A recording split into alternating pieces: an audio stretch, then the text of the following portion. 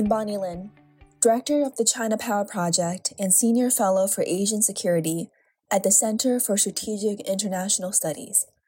In this episode of the ChinaPower Podcast, we're discussing China's nuclear modernization through a comparative lens. How does China's growing nuclear arsenal compare to that of the United States, Russia, India, and other nuclear powers? How does Beijing's strategy differ? What is China's approach to nuclear arms control, and what are the implications for strategic stability? Here to dig into these issues is Dr. Hans Kristensen, Director of the Nuclear Information Project at the Federation of American Scientists. Hans provides the public with analysis and background information about the status of nuclear forces and the role of nuclear weapons using the Freedom of Information Act.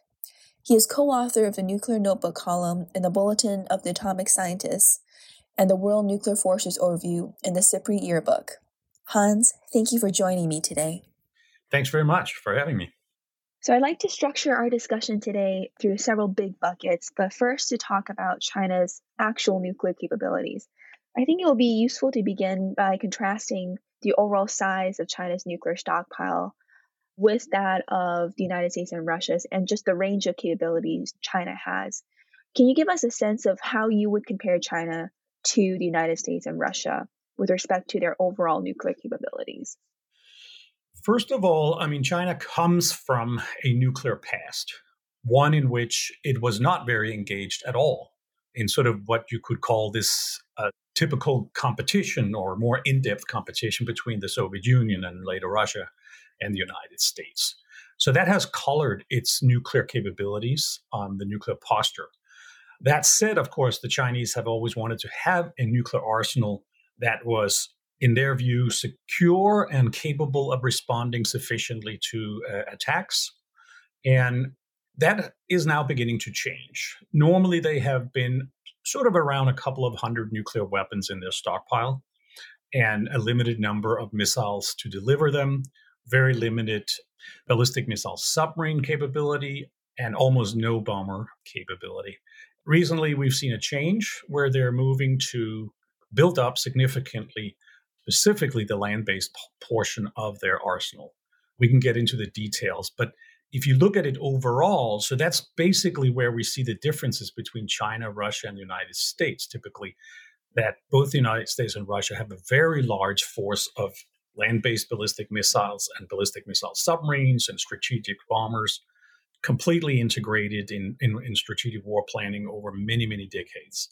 China is now beginning to come up. And so right now we estimate, so are the numbers that we hear out there, but also sort of what we can observe on the ground via, for example, commercial satellite imagery in terms of their base structure and that type of stuff, that they have something in the order of around 500 nuclear weapons in their stockpile. Compared to the United States and Russia, it's a lot smaller. The United States has about something on the order of 3,700 nuclear warheads in its stockpile, and Russia perhaps 4,300, something in that range, depending on how you count it. There is a great deal of uncertainty, both on the Chinese and the Russian side, about exactly how much and how one counts it. And the U.S. is a great deal more transparent, but we've seen in the last 3 years that there's also been an increase in the U.S. secrecy about its stockpile number. It has not been released since 2020. So that's sort of overall how it falls. Thank you, Hans. As we compare China's modernization effort with that of other countries, China is still significantly behind the United States and Russia. Across the board, as you mentioned, China's nuclear capabilities are not nearly as sophisticated or integrated. What is China prioritizing as it seeks to improve its nuclear program? Is it the land-based components, or is China prioritizing development across the triad? Yeah, in terms of the nuts and bolts, so to speak, it's definitely the land-based forces that are being prioritized. This is where we, beyond comparison to anything else happening in the Chinese arsenal, is seeing an expansion of the number of long-range intercontinental ballistic missile launchers, whether they are silos, that's where we see most of the expansion, but also road mobile systems. China typically has also had a large force or relatively large force of medium or intermediate range, sort of theater capabilities, if you will, that were intended for engaging U.S., Russian, and Indian targets that are closer by. And so, you could think of Guam or U.S. bases elsewhere in the region, for example. That force has also increased significantly. It's a little more difficult to judge it because, especially in terms of the intermediate range system that is now taking over in the nuclear role, that system is a dual cable system. So it's very hard to figure out how many warheads are actually assigned to that force, assuming that since it's dual capable, they may not necessarily assign a nuclear warhead to every single launcher. It could be that most of them, perhaps, or half of them, or whatever the situation is, that they have a focus on a conventional mission and then a smaller number on the nuclear. But so that's just to emphasize here, there's a lot of uncertainty in the Chinese force structuring. Also important for them now, of course, is that they now sort of finally have a ballistic missile submarine force, somewhat limited, 6 ballistic missile submarines, and they're relatively noisy by U.S. and Russian standards. And but they're building, more advanced systems for those submarines. They will build up a bit that force, probably not significantly over the next decade and a half, but some. And then we're seeing that the bomber force is getting much more attention. It is being sort of upgraded to an active nuclear bomber force. And right now, most of the focus is on sort of an air-launched ballistic missile that might have nuclear capability. But you can imagine in the future, not so far into the future, that you might also see China deciding to have air-launched cruise missiles with nuclear capability, like Russia and the United States already have. So it's a broad modernization, but I will definitely say that most of the focus is on the land-based ballistic missile force. And why is that? Why is the focus on the land base? Is it because it's easier to control than, for example, submarines that might be more difficult to maintain command and control? Or why is China investing so much on the land-based force? Well, so there are a lot of uncertainties about why China is doing what it's doing. They don't say much about it. And it's hard to get a conversation going with people that know about it. So there's a fair amount of speculation. Most of what we hear, we get sort of predominantly from military agencies in other countries. And that is a lens that is a little risky to look through because, of course, military intelligence is supposed to look for enemies and threats. And so it can be harder to trust that there is a sort of conservative assessment of what's going on that involves other aspects. And so, but it's unfortunate we don't hear much from the Chinese about it. It is possible that it's a combination of factors. It's most likely that it is. There's an element of it, of course, that has to do with what function do the ballistic missiles on land serve. And in the past, they've had relatively few of them compared to Russia and the United States. They've clearly decided that that's not enough. The reason is that because of national prestige? Is it because of concern about how vulnerable they are to Russian and U.S. attacks? Or is it something about military or institutional or national prestige? Lots more money, you want to be a big power, and therefore you build up forces that are visible? Or a combination of all of that? These are some of the difficult questions that are hard to answer. But there's no doubt that whatever the reason is, the motivation has certainly changed them into building a force structure that is unlike anything we've ever seen in China before. Let's compare China's modernization efforts with what the United States and Russia are doing.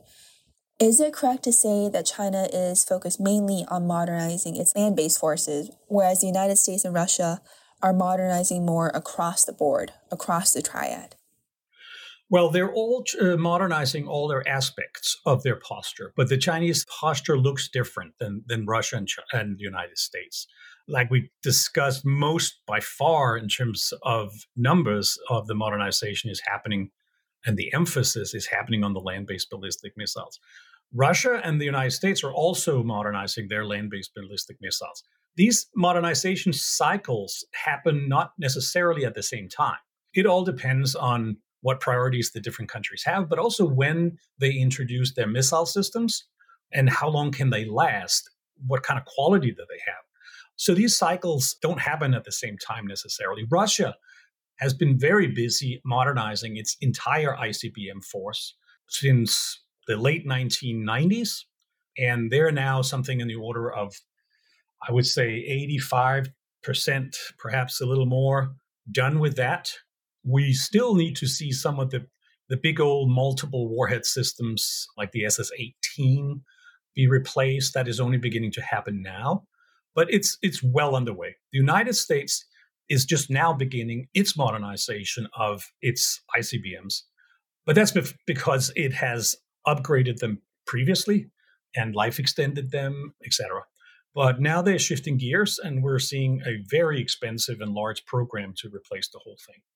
And the same thing, of course, with ballistic missile submarines, and both in Russia and the United States, we see this continuous upgrade of the systems, enhancement to the ballistic missiles with their warheads, but also when old types get too old, we see a new class coming in. Russia has their new class, the Bore class, that has been building for several years and will continue to build for the next decade too. The United States is beginning to build its class of Columbia-class ballistic missile submarines that are scheduled to replace the existing Ohio class.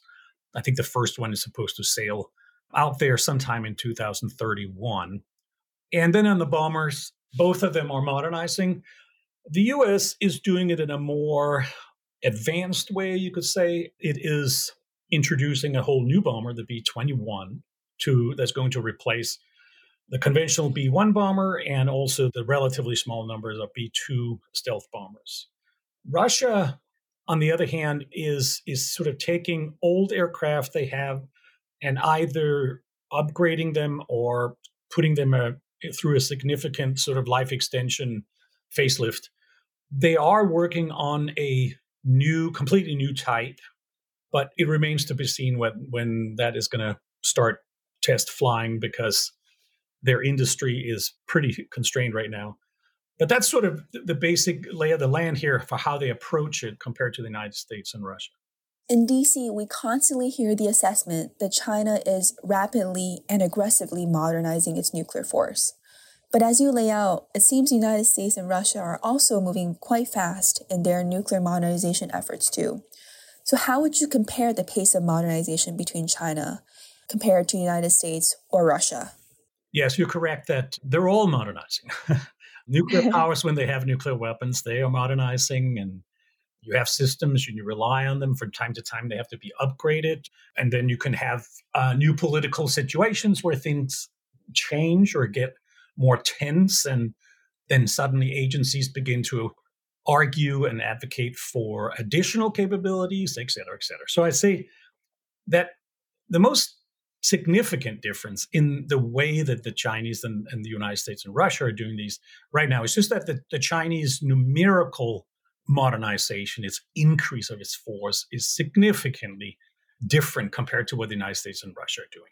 Although there are some increases in certain categories of Russian nuclear forces, overall, it's not something that fundamentally rocks the boat. And the same thing in the United States. There are some people who advocate for getting some new weapons, including a nuclear cruise missile for the attack submarines. But overall, the modernization is by and large upgrading the existing structure, if you will. So that's the difference, I would say, main difference in the way the Chinese go about this compared to Russia and the United States. Let me now shift gears. There's reporting, including from our Department of Defense, that China is interested in tactical nuclear weapons. What is happening on this front? Yeah, one has to be a little careful about the tactical because, tactical nuclear weapons in the historical sense, in terms of the way the United States and the Soviet Union did this, was that tactical nuclear weapons were sort of battlefield weapons. They were weapons that were intended to go out and fight other nuclear forces in regional limited scenarios. I mean, they could be big, but compared to global nuclear war, it was somewhat limited. The Chinese hadn't really done that. But they have the very first weapons that the Chinese have. They were, of course, medium range and later intermediate range weapons. And in some literature we see from, for example, the U.S. intelligence community, the military intelligence community, they describe Chinese medium range nuclear capable forces as tactical, even though they're not, strictly speaking, developed to function as sort of a tactical weapon in a regional war. It's just that some targets are further away than others. But of course, as arsenals begin to increase and they get more resources and there's more emphasis put on how the nuclear arsenal should function, it is likely, of course, that you will see some modifications of it. Right now, what's happening in sort of what some people call the tactical nuclear weapons or non-strategic nuclear weapons of China is in the medium and intermediate range. So in the intermediate range, we can see the overwhelming focus is on this system that's called the DF-26. That is a intermediate range dual capable force or a ballistic missile that's road mobile. They have a large number of those, about 250 launchers and I think 300 missiles, if I remember correctly, but it's in that order. But that is now replacing what used to be a ballistic missile with a medium range, which was called the DF-21. So we see some reorganization there of the Chinese regional forces. One speculation is whether the Chinese now will begin to put sort of warheads on this system that have lower yields. And this is a difficult conversation because lower yield is pretty much anything less than the big yield they originally had. Lower yield doesn't necessarily mean low yield, like down to very few kiloton of explosive power. So one has to be a little careful what that means. It could simply be, of course, that they want to have a warhead on this system that is not overly dirty in terms of collateral damage, depending on where they're going to operate it. But it could, of course, also be that the Chinese are beginning slowly to entertain potential scenarios where they're envisioning sort of a stepping up of the escalation ladder, where you begin with these shorter range missiles, and then you gradually escalate if the deterrence signaling or the war fighting or whatever is going on at that point, if it doesn't work, that you can sort of escalate further from that into use of longer range systems. So we will have to see how that is playing out. But just to emphasize here, there's a lot of uncertainty in exactly what we're seeing. Let's unpack these potential scenarios that you mentioned. When you say that the escalation ladder could start with shorter range missiles and then move up to longer range systems, is it shorter range missiles with low yield warheads, or is it shorter range missiles plus larger yield warheads? I'm trying to understand what exactly is on this ladder. Yeah, we don't know how, at least in public, how the Chinese are structuring that force in terms of exactly what the warhead capabilities are. All we hear are these rumors that, there's conversation, there's chatter going on inside the Chinese expert community and military establishment about what would such a capability look like and what is needed and all that kind of stuff. But it's not something that they have deployed yet. It's not something that we have heard is sort of imminent. And it could be that potentially that the warhead that they currently have is considered a little too powerful, or that more accurate capabilities of the delivery system, the ballistic missile itself, allows them to lower the yield. So it's not necessary for them to have such a high yield anymore. So these are some of the uncertainties that we're seeing here. But we know from reports about the Chinese nuclear testing program in the past that they have worked on a variety of different systems, including what was described by the U.S. intelligence community as tactical weapons, also for very short-range ballistic missiles. But it is believed that those capabilities were developed, but put on the shelf, so to speak, and not fielded into the force at the time. So it could potentially be that you see some capabilities that were developed at that time that they might reconsider to add to the force, for example. But again, this is all speculation. We really do not have a very good picture of what's going on there. Hans, you mentioned that China is making quite a bit of progress on the DF-26. What is the current yield of a warhead on a DF-26? Yeah, we don't know. I mean, we really don't know what the yield is. We're speculating that it might be typically sort of from 100 to 200, maybe more, depending on what the mission is and what the system is. But we have really no reference point for this. This is very opaque. one way we can sort of gauge is to think about how did the Russians and the United States do this when they developed warheads for their systems. Of course, the bottom line in terms of military requirements is whatever the yield is, it has to be sufficient to what it is that the military planners envision that warhead has to destroy. So if that system is not very accurate, then you tend to have a larger warhead on it that can compensate for the inaccuracy. But if you get a system that is more accurate, it allows the planners to lower the yield, the requirement for that system. And so if a system like the DF-26 is supposed to knock out Guam, like the military facilities in Guam or some U.S.-based facility in Okinawa, or whatever the system is, a more accurate system would allow them, of course, to lower the yield somewhat. But it still requires quite a punch to be able to knock out a large area facility like an air base or something like that.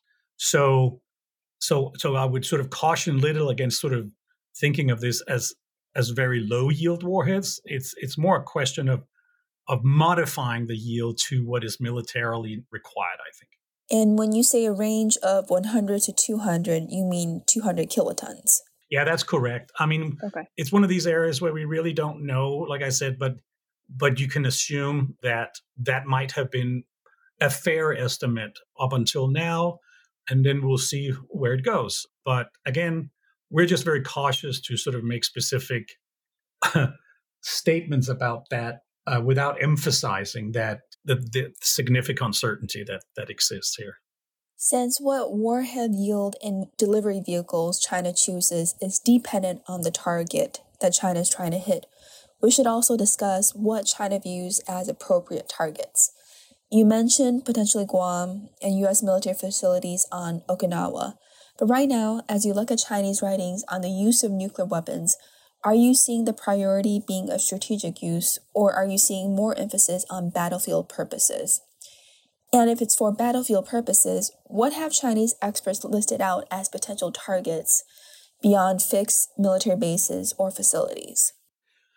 Well, so it's a bit of it all in the sense that the emphasis is definitely on the strategic mission of the weapons, focused, of course, on the United States, some side planning for Russia, and then, of course, for the Chinese, India is also a potential factor. And so in the regional scenarios, they have always, going way back, of course, had planning for regional missiles with medium range and intermediate range against base facilities in the region. We don't know really if they would go after cities per se. I mean, in the past, this has been an assumption about the Chinese, of course, because, since it was sort of a more blunt nuclear deterrent strategy and they had fewer weapons, the assumption was that they didn't have enough capacity to go after military targets per se, and therefore cities would be more likely to be targets. But as their force is growing, you can imagine, and it appears to be from some of their writings and the conversations we hear, that they're more focused or increasingly focused on sort of military targets specifically. Bases, supply lines, command and control systems, potentially leadership, but certainly military industry and these types of things. So this is still an area where they're developing, they're evolving. And there are discussions, of course, about what function should regional and limited scenario planning have, and what should be the objective here. Because, of course, at the outset, you would imagine a planner would want them to sort of cause an adversary to stop and back down in their aggression. But if that doesn't happen, how do you have to scale up in order to try to convince them again? And if it doesn't work and we get to sort of a full-scale type of scenario, do you have enough to inflict sufficient damage on the adversary that you're confident that they will lose, or certainly realize that there is enough damage coming back at them that they will not want to go into a war with China? So the Chinese are playing with many of the same considerations that our planners and our strategists have been struggling with over the years. What is the most appropriate posture? And what are the objectives? What are the functions that it has to serve? When do you have enough? When do you ever have enough? All these questions, there's always a debate about that. Hans, I noticed you were saying that Chinese planners are now taking into account questions that we have long struggled with when developing our nuclear capabilities. But you didn't mention the Russians. Is there something different about how Russian planners think about their nuclear weapons compared to how China thinks about them? Yes. When I say we, I think I was just thinking us out here in the rest of the world. But the point is well taken, of course, that there are differences, that are nuances between the various nuclear armed states, how they think about their particular role and what their particular objective for nuclear weapons use is. And so that goes for the Russians as well. And so we've seen a lot of discussion about theories that the Russians are getting more ready or willing, if you will, to accept nuclear risks and potentially use nuclear weapons earlier than previously. There is also a lot of discussion about whether that characterization is valid or to what extent. And because Russia, of course, has always had a large inventory of non-strategic forces that they obviously had plans for. And part of the plans were to use them earlier in a conflict than strategic forces. And that goes for the United States too, of course. We had a lot more emphasis on non-strategic forces back in the 80s. Since the end of the Cold War, our military has decided that that was less relevant and has phased out the overwhelming numbers of U.S. non-strategic forces. We're down to just a couple of hundred of gravity bombs that are left. And that's not because they didn't think regional scenarios were likely, but it's just that they thought, we can do a lot of those regional scenarios with conventional capabilities where we previously required nuclear, but our conventional capability has evolved so much that we can serve some of those missions with that. And by the way, to the extent that nuclear is required in a regional scenario, we can use some of the strategic capabilities predominantly here, the air-launched cruise missiles and gravity bombs and long-range strategic bombers to serve that function. So there are different ways of doing this. And so it's very difficult to sort of compare the countries directly in that sense because they come from different backgrounds and they have different interests in terms of what they think nuclear weapons have to serve. Thank you. Just taking a quick step back. You mentioned that Russia has a large inventory of non-strategic forces. What is the size of that inventory? How does that compare with the current size of U.S. and Chinese forces? Yeah, so Russia has an inventory of shorter range nuclear weapons, and that in common language, I guess, means everything that is not covered by the New START Treaty. So that means everything from anti-ship cruise missiles, land attack cruise missiles, regional tactical bombers, short-range ballistic missiles, air defense systems, you name it. They have a large inventory of that compared to the United States. It is assumed that number of warheads assigned to those types of forces today is on the order of 1,000 to 2,000 warheads. In comparison, the United States has, we think, something in the order of 200 tactical bombs left. So, an order of magnitude difference between the United States and Russia. But as I said, this is a development that has happened because of, fundamentally different ways of looking at military capabilities and the way that shorter range nuclear weapons have to serve. We also have to keep in mind here, U.S. borders with countries that could potentially require use of nuclear weapons are far, far away. Not so for Russia. Russia has a lot of its potential scenario for nuclear right up against its border. So they don't need long-range strategic nuclear forces to deal with some of those scenarios, whereas the United States is forced to sort of fly to the other side of the Pacific Ocean or the Atlantic Ocean to deal with those scenarios. And that's why tactical nuclear weapons or shorter systems, one of the reasons for why they have a greater role to serve in the Russian military. Another is that the Russian military traditionally has been, in the post-Cold War era, has been far less capable in its conventional capability than U.S. and NATO forces. And this is a development that is continuing. And therefore, Russian military strategists have been able to argue that they need tactical nuclear weapons to some extent to compensate for that disparity. And this is a development that is going to intensify, I think, now after the Russian bad experience in Ukraine, where they have lost enormous amount of conventional capability. So I was thinking here for the next decade or two, we're probably going to see a Russian military that is, if not necessarily going to increase, then certainly at least continue to emphasize the role that nuclear weapons, including tactical nuclear weapons, serve in their strategy. China is very different because, like I said, they have had regional systems, all the way back to when they first acquired nuclear weapons. So this is not the DF-26 is not a new thing per se in Chinese posture. They're building more of them, but it's basically continuing that regional deterrence policy. There, the only unknown, I would say, is how much emphasis they put on that role. And what is it going to look like? Is it going to be more structured escalation scenarios, similar to what we've seen with the United States and Russia over the years? Or will we have some kind of Chinese version of it? It's really very opaque, I would say, and too hard really to discuss sort of details on what the Chinese are thinking about that.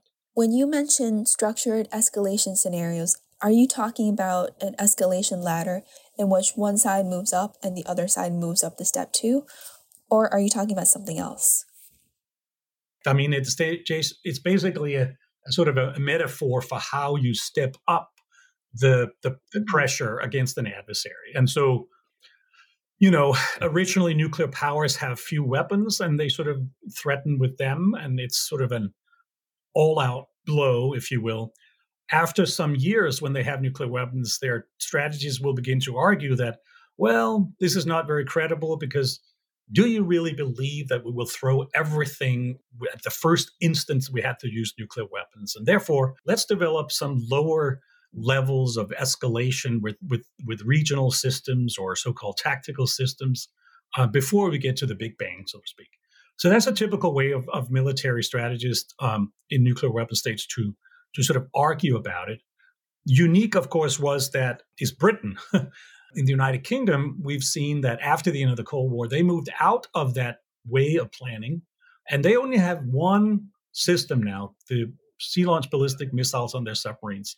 All their gravity bombs for aircraft, whether they were land-based or sea-based, depth charges against submarines and what have you, all of those systems have been retired. So they're down to only one kind. So that's a unique posture among the nuclear armed states.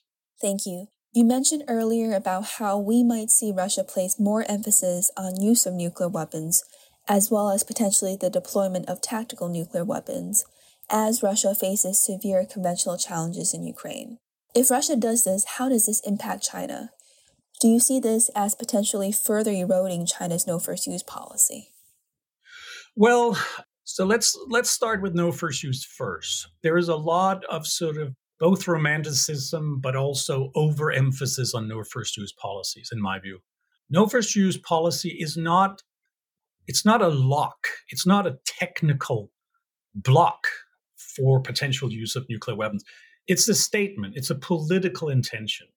China right now, despite its official no first use policy, has had for many decades the ability to use nuclear weapons first if it was necessary.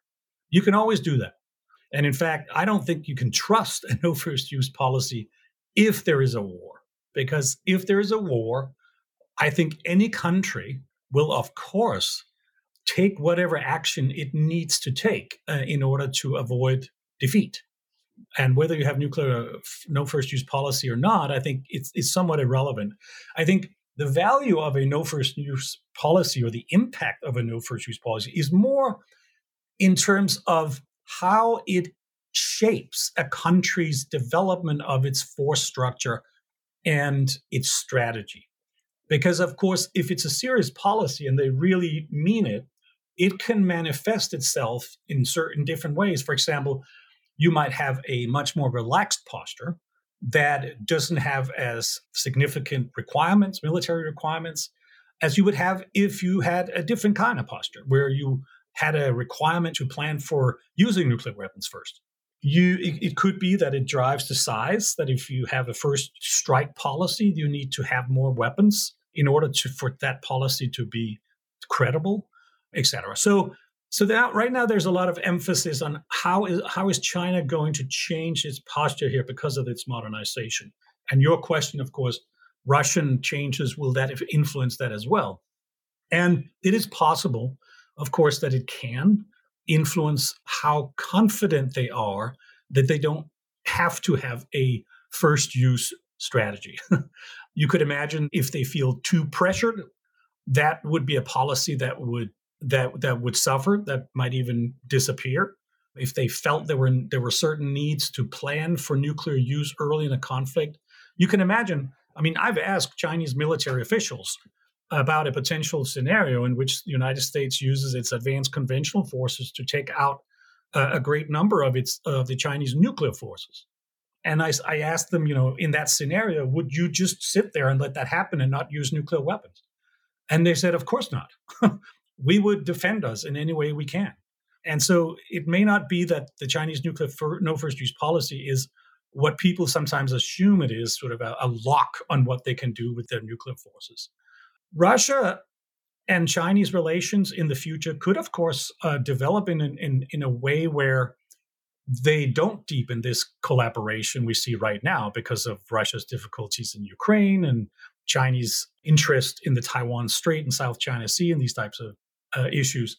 They have a long border, and they're still posturing nuclear forces along each other's border, assuming, I imagine, that you can imagine a potential scenario in the future in which they would need to use them against each other.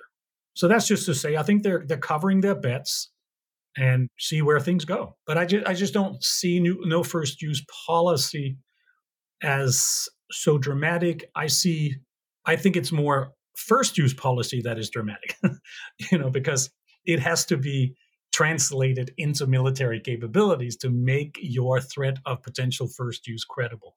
So, but again, there's also, of course, first use or no first use, to what effect? I mean, if you have a first use policy, the United States has rejected, of course, a no first use policy for decades, and reserves the right to use nuclear weapons first if it wants to. And what are those scenarios? What would they look like? And I think today, most of that scenario has to do with not nuking Russia first or nuking China first or something like that, but are more related to scenarios involving large biological attacks or large conventional attacks where something happens, and it's a smaller, much smaller subset of the nuclear strategy than the role of nuclear weapons against nuclear forces. Great, thank you.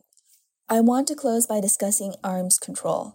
The United States and China recently held arms control talks as part of the broader effort to restart communications across the board. Do you see anything substantive coming from these talks?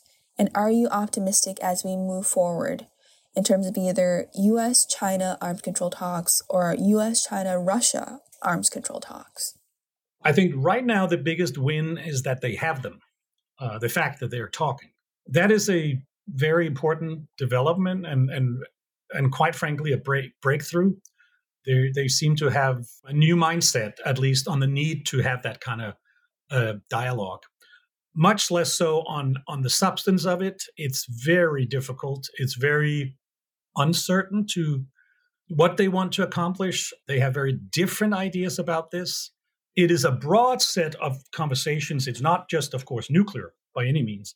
So it is very likely that it could have some benefit in trying to manage some of the tension happening in the Taiwan Strait and South China Sea area, rules of the road, behavior, how to respond to crisis situations and misunderstandings, these types of things. So that's, I think, some of the most important of this. On that note, also very much so the fact that they're trying to reestablish military-to-military communication or military-to-military links. That is really, really important, obviously, because those would be some of, not just for understanding what each others are doing, but also handling scenarios or crises that could sort of blow up in each other's faces. So it's very good, but on nuclear, it still remains to be seen because, clearly the Chinese, at least so far, have signaled they're not interested. Their position over the years has always been, once you come down to our force levels, nuclear force levels, then we can talk. But you guys, the Russians and the Americans, you still have significantly more nuclear weapons than we have. Ironically, here's where China's modernization might play out to some extent, because on certain aspects of their nuclear force structure, they will be approaching the force structure the United States and Russia have on ICBMs, on intercontinental land-based ballistic missiles. We can already see that they're approaching a force structure that is equal to, if not a little greater, than that of the United States, either the United States and Russia. So in that sense, they are approaching parity on that force numerical. So it could be that there is potential room for conversations about how to manage and structure those elements of the nuclear postures. We'll have to see, but I think the main good news is that they're having these conversations. Thank you. One final question for you, Hans. As we continue to monitor China's nuclear development, what is the most important thing that we should be focusing most of our attention on? Well, I quite clearly think that it is about whether the Chinese thinking on nuclear weapons, the use of nuclear weapons, is moving more in a sort of warfighting direction, where you have a broadening range of potential areas where nuclear weapons could come into play. Whether they think they can do more, be more bold and risk-taking because they have a greater nuclear force, etc. How is it going to influence that? But certainly also in terms of people monitoring the Chinese, for God's sake, try to find out, what do the Chinese say about this? Who are the people in Chinese who can speak with authority on these matters? Where are they going? Do people who are in the expert community even know what the thinking is inside the planners community? So trying to get more insight to that aspect of it, I think, will be really, really important. And it seems to me that you do believe China is moving to view nuclear weapons as having a warfighting role, but we need more evidence and more analysis. I think it's possible that a part of it can go in that direction, yes. But again, the Chinese thinking about nuclear weapons is not the Soviet or the US thinking about nuclear weapons necessarily. So we have to make sure that whatever they are doing, we are reading it. We are reading what they are doing, not what we think we recognize from the way we and the Russians did it. Awesome. Thank you, Hans, so much for this very in-depth conversation. Not only how China views its nuclear capabilities and what China might do, but also comparing China with the United States and Russia. Thanks. Great conversation. Thank you for having me.